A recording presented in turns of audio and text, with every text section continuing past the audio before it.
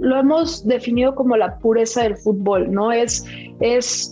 Pues el objetivo de cada club será ganar, anotar, ya tendrán distintos objetivos, pero también es un poco un reflejo de lo que ha estado pasando con la mujer. Ellas tienen como jugadoras mucho que defender, mucho que trabajar por y mucho que reconocerse, ¿no? Y están ávidas por demostrar el talento y la capacidad que tienen como jugadoras, y eso ha sido la mayor fortaleza del fútbol femenil, ¿no? Recordarnos cómo es el fútbol, cómo nos gusta jugarlo y cómo nos gusta verlo.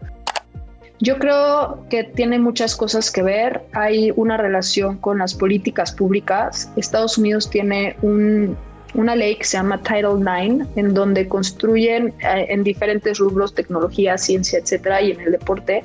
Básicamente lo que dice que por cada dólar que le invierte a un niño, se lo tienen que invertir a una niña. Entonces, si en una escuela de primaria ponen una cancha de básquetbol, tienen que invertir en un equipo de básquetbol varonil y otro femenil, ¿no? Esa es la primera. La segunda es que el fútbol femenil es el primer deporte de la mujer en Estados Unidos. Se ha jugado toda la vida. Y eso que dices es sumamente importante, cómo nos hemos desarrollado como países, ¿no? Es curioso, si tú hablas del fútbol, soccer, como le dicen en Estados Unidos, te hablan que es un deporte de élite. Es uno de los, sí, es más, me atrevería a decir que es uno de los únicos países en el mundo que ven el fútbol como un deporte elite, ¿no? No lo ven como un deporte de las masas. Y este tema que dices, en Estados Unidos pasaba al revés. Si tú jugabas fútbol como niño, no eras el niño cool, ¿no? Y si eras niña y querías ser la deportista cool, tenías que jugar fútbol. Y es un tema de conducta social y cultural. Ahí escuchamos algo de la primera parte con Mariana Gutiérrez, presidente de la Liga MX Femenil. Si te la perdiste, te invito a que la escuches en todas nuestras plataformas digitales. Los pilares de cada equipo están aquí, en una charla profunda, divertida y diferente. Dueños de la pelota con Raúl Orbañanos, un podcast exclusivo de Footbox. Estamos platicando con Mariana Gutiérrez, directora de la Liga Femenil MX. Mariana, nos habíamos quedado con lo de los Estados Unidos. Esto que logran las futbolistas de Estados Unidos es algo impensable, ¿no? Hace algunos años uno no hubiera podido pensar que hubieran podido llegar a tener los mismos bonos que los hombres, cobrar este dinero que están cobrando, que se les dé este trato igual. O sea, esto es la verdad un logro de esos que marcan al fútbol femenil de por vida, un gran logro. ¿Estamos lejos de eso todavía en México? Fíjate, Raúl, que yo diría que marca el fútbol en general, ¿no? Y nos pone la vara muy alta para decir, esto podemos construir. Estás hablando del mejor equipo del mundo, la selección que más mundiales ha ganado, que más medallas olímpicas ha generado, mayor cantidad de talentos replicados por todo el mundo. Ese es el fútbol que queremos construir y es un gran ejemplo, ¿no? Cuando hablamos de brechas salariales y equidad de género, generalmente hablamos de, oye, es que hay que, de selecciones nacionales, que ese es como el primer paso y es mucho más sencillo porque hablas de un equipo, ¿no? En el caso de la Liga MX Femenil hay que replicarlo por 18. Pero el primer paso es, este es el único caso en el que explicas que las jugadoras no deberían de ganar lo mismo que el jugador, sino más, porque tiene muchísimo más éxito, muchos más resultados y muchísimo más retorno de inversión, ¿no? O sea, si hoy hablamos de cuáles son los jugadores relevantes de la selección de Estados Unidos, apenas hace 3 años para acá me vas a dar 5 nombres que hoy ya están en las ligas elites de Europa, ¿no? Pero si hablamos de las jugadoras de la selección nacional, me van a decir 10 jugadoras que llevan posicionándose, que son embajadoras de muchas marcas. Eso es lo que tenemos que construir. Sí estamos lejos, lo tengo que decir, pero estamos mucho más cerca de lo que estábamos antes. El otro día hablábamos de la realidad de nuestro mercado y la realidad de nuestro país. y hablar de equidad de género, de igualdad de condiciones en nuestro país es bastante complejo. Y cuando además nos ponen en comparación de uno de los mercados que mejor paga a su jugador, bueno, ya te imaginarás. Pero, ¿qué mensaje te quiero dejar? Hoy nuestras jugadoras son parte de ese 6% de la economía formal de nuestro país que gana por arriba de 15,000 pesos mensuales. O sea, ve qué duro, pero son jugadoras egresadas o que están estudiando una carrera, un título. Son jugadoras que son parte de la economía formal, son jugadoras ya embajadoras de muchas marcas y que además están abriendo oportunidades dentro y fuera de la cancha. Entonces estas jugadoras van a pasar a ser la próxima directora de la Liga Femenil, la próxima directora deportiva, la próxima productora de un podcast de Footbox, y así me puedo ir. Tenemos que seguir preparando, brindando herramientas y disminuyendo esa brecha, ¿no? Oye, ¿qué te parece nuestra selección que dirige Mónica Vergara? No, bueno, es que yo ahí no puedo ser objetiva porque mi amor a Mónica Vergara es, o sea, ¿cómo te explico, Raúl? Pero bueno, a ver, ya hablando seriamente, Moni es una persona que conoce las entrañas del fútbol femenil, de ahí viene, lo jugó, fue parte de la selección y es una persona que tiene una gran humanidad, ¿no? Y entonces ha generado una conexión muy especial con sus jugadoras, ha abierto muchas oportunidades, es una seleccionada que además es la única que tiene una medalla con el subcampeonato en la sub-17 contra España. Estoy segura que nos va a llevar por un gran camino, tiene muchísimas oportunidades, hoy tiene otras estructuras que antes no se tenían, y le estamos brindando todas las herramientas posibles para que tenga el mejor talento en su selección. Nuestro objetivo es el Mundial. Nuestro objetivo es, a corto, mediano y largo plazo son los mundiales. Federación lo ha dejado muy claro, es estar dentro de las mejores 8 selecciones a nivel mundial, y de la liga es estar dentro de las mejores 5 ligas del mundo, y creo que vamos por muy buen camino. Van de la mano, ¿no? O sea, si a México le va bien, a la liga le va bien, si a la liga le va bien, a México le va bien, y en todos los resultados vamos a ver que a los profesionales y a las jugadoras les va a ir bien. Oye, Mariana, tengo una cosa. En Fox Sports los lunes de fútbol femenil son un éxito, ¿eh? Fíjate. Son un éxito, marcan muy bien. O sea, ya se posesionó el lunes del fútbol femenil, empezando Fox, y ya siguieron con el ejemplo en otras empresas, pero el lunes se volvió lunes de fútbol femenil, ¿eh? Me encanta que lo digas tú, porque luego a mí no me creen, pero qué bueno que lo dices tú, porque el otro día estábamos haciendo un análisis de los horarios de las ventanas y públicamente me preguntaban, Mariana, es que ¿por qué escogen esos horarios? ¿Por qué no un prime time? Y entonces la respuesta es que hoy el prime time de la Liga MX Femenil es el lunes y los números nos los dicen. Hemos puesto partidos que no han competido contra ninguno varonil en fechas FIFA varonil en sábado a las 8 de la noche. Y aún así, los top ratings son en lunes del fútbol femenil. Y eso nos ha dado la posibilidad de generar nuestras propias ventanas. Por eso decimos que nos encanta desafiar el status quo, ¿no?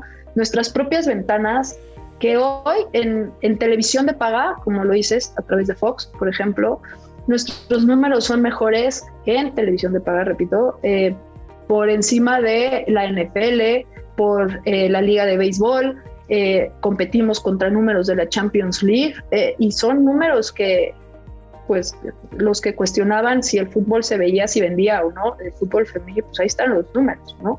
No, y bueno, te digo, superan en muchas ocasiones los números de la Liga de Expansión, ¿eh? Eso sin duda, y mira qué interesante, porque la Liga de Expansión generó un modelo único, centralizado, que abre las ventanas para que llegue a más aficionados con todas las cadenas que están, y la Liga MX Femenil, con las ventanas que tiene, con las televisoras que tiene, compite con los números. ¿Qué va a pasar cuando cumplamos ese modelo centralizado que queremos trabajar, ¿no? ¿Y qué objetivo inmediato tiene la Liga Femenil? ¿Cuáles son tus prioridades en este momento? Tenemos 3 enfoques, que es el deportivo, el comercial, negocios, estratégico, y el tercero sería el social. En la parte deportiva es brindar las herramientas para que los profesionales, es decir, los cuerpos técnicos, puedan mejorar el desarrollo de sus jugadoras, brindar herramientas para las jugadoras que puedan alcanzar su máximo potencial, ese es el primero, y continuar ese desarrollo de las futuros talentos que son nuestra sub-17. Ese es el primero en términos deportivos, ampliar el pool de jugadoras. En la parte de negocios comercial es identificar, que ya estamos en ese proceso también, cuáles son nuestros mejores activos, cuáles son nuevos activos que podemos generar específicos de femenil, nuestra identidad de marca, porque el objetivo al final es, no queremos ser Liga MX femenil, ¿no? O sea, el femenil nace para quitarle el femenil. Pues tenemos que construir esa identidad y monetizarlo, capitalizarlo. La parte de social es como un diagnóstico de cómo es el entorno de nuestra jugadora, digamos que trabajar en las 24 horas de la jugadora y de los profesionales. Si no están en un entorno seguro, incluyente, diverso, no van a poder alcanzar su máximo potencial. Y esto es entender cómo es el día a día de una jugadora, porque tienen necesidades muy diferentes a las de un jugador y tienen vidas muy distintas, ¿no? Algunas serán muy semejantes, pero otras son muy distintas. Ejemplo, soy mamá de 3 hijos, ¿no? Y pues me tengo que dividir entre el fútbol y entre ser mamá. Y algo que engloba las 3 es cómo fortalecer. Tenemos que aprovechar que Estados Unidos es nuestro país vecino, las competencias internacionales. Recaemos en CONCACAF, por ende nos tenemos que seguir bajo sus reglas, pero que la NWSL, que la MLS sea nuestro socio y que sean nuestros vecinos, podemos atacar muchísimas cosas y aprender de los mejores y generar esa competencia que ya nuestros clubes están ávidos, ¿no? Oye, y para el futuro tendremos sub-15 y categorías todavía de gente más joven, de señoritas más jóvenes para aspirar a jugar en la Liga MX Primera División Femenil. Exacto, esa es la tirada. Hay cosas que nos da estar dentro de la misma institución de la Liga MX Ascenso MX. Nos da el conocer los casos prácticos, conocer las piedritas que hay en el camino y aprovechar lo que ya se ha hecho bien. Y hay que decirlo, la estructura de fuerzas básicas que existe en varonil es un ejemplo que todas las ligas han querido adoptar, ¿no? Hoy hablas de, creo que son 2.500 jugadores que existen en varonil, que son detectados a temprana edad, que forman personas y forman jugadores, y eso queremos hacer en la Liga MX femenil. ¿Por qué no empezar desde la sub-13? Porque si no, el gap para el primer equipo hubiera sido muy grande. No tendrías cómo estar inyectando talento en el primer equipo. Entonces, la idea es que esta sub-17 el próximo año sea sub-18, la que sigue sub-19, para desarrollarlas y que sea una transición amable, digámoslo así, al primer equipo, y que ellas sepan si quieren o no esta vida, ¿no? Porque ser un atleta de alto rendimiento conlleva mucho sacrificio. Muchísimos, pero muchísimos. Qué bueno que tocas ese punto. Las entrenadoras, no sabes qué gusto me dio que Eva Espejo saliera con el título con Monterrey. Y voy a decir por qué. Yo pienso que entre más mujeres tengamos dirigiendo la Liga Femenil, más mujeres con capacidad, como es el caso de Eva, pues esto también va a ir mejorando, va a ir creciendo, y la identidad de la liga gana, Mariana. Entonces, ¿cómo trabajar para tener más entrenadoras? Sí, estoy de acuerdo, ¿no? Es algo que nos pasó cuando iniciamos la liga, era esa famosa pregunta de, y bueno, ¿quién va a jugar y quién va a dirigir? Y era como, ¿de dónde? No, es que a ver, el tema es que siempre han existido las mujeres que se han estado desarrollando en estos puestos, ¿no? Pero nunca habían tenido las oportunidades. Y hoy estas mujeres como Eva Espejo han tenido que competir contra, literal, directores técnicos que se han desarrollado desde hace muchos años, 10 años, en las estructuras de fuerzas básicas, que son expertos en desarrollar y formar niños. y ellas se han tenido que ir abriendo su paso y validar su trabajo, validar su capacidad. El que Eva Espejo haya sido campeona trasciende e impacta las entrañas de nuestro fútbol en distintas dimensiones, ¿no? Porque ella lleva muchos años en el fútbol, muchos, no nada más en la parte femenil, y hoy la representación importa. Hoy tú puedes ser campeona de lo que tú quieras y lo que tú elijas. Lo que hicimos en la sub-17 es abrir esas oportunidades, ¿no? Nosotros no le podemos decir a un club a quién contratar, pero podemos poner reglas que los clubes faciliten esas oportunidades. Cada vez se gradúan más mujeres de la ENDIT, y en la sub-17 lo que hicimos fue que una ya sea director técnico o auxiliar técnico, tiene que ser mujer, graduada de la ENDIT, para que también lleven ese proceso. No es justo que debutes en lo que se le conoce como primera división, ¿no? O sea, hay que llevar un proceso y un desarrollo, y hoy tenemos 18 mujeres en los clubes, en la sub-17, de las cuales 8 son exjugadoras, y ellas ya llevarán su proceso. Mismo caso pasa para, por ejemplo, los cuerpos arbitrales. Entonces, Eva representa la capacidad y la oportunidad que muchas quieren y pueden tener, ¿no? Pues te digo una cosa, en la Liga MX, en los árbitros, los asistentes, las mejores son las mujeres, ¿eh? Sin duda. Tienen vista de águila. Sin duda. Y no del América, de águila real.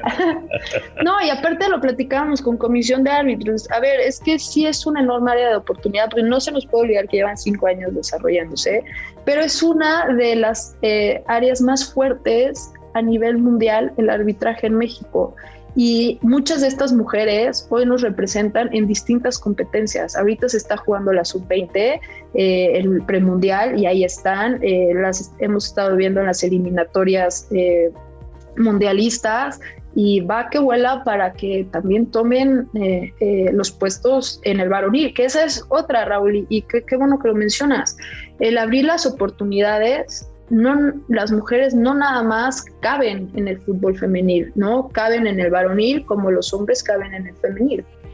Mariana, no sabes qué gusto me dio platicar contigo, se fue volando el tiempo aquí en Footbox, en Dueños y Dueñas de la Pelota. Muchísimo gusto y muchas felicidades, porque están haciendo un gran trabajo, un gran trabajo, y caramba, a seguir por ese camino, porque todavía hay mucho techo y tienen camino por recorrer, pero lo están haciendo muy bien. Muchísimas gracias, Mariana. No, Raúl, encantada de poder platicar contigo. Muchísimas gracias. Yo paso tus felicitaciones a toda la gente que está detrás trabajando en esto, y agradecerte, porque la realidad es que necesitamos más personas como tú, como tus espacios, que se marcan en el fútbol femenil y que ayudan a esa construcción, que invierten en tiempo, en espacio, y eso hace que la suma de los esfuerzos colectivamente del fútbol femenil en México va a poner el nombre de nuestro país muy en alto, ¿no? Pues muchísimas gracias, Mariana. Esto fue Footbox. Ya sabe usted que estamos en todas las plataformas. A donde nos busquen, la plataforma que usted quiera, ahí nos puede encontrar. Y bueno, los esperamos para la próxima. Gracias, muchísimas gracias. Esto fue Dueños de la Pelota con Raúl Orbañanos, un podcast exclusivo de Footbox.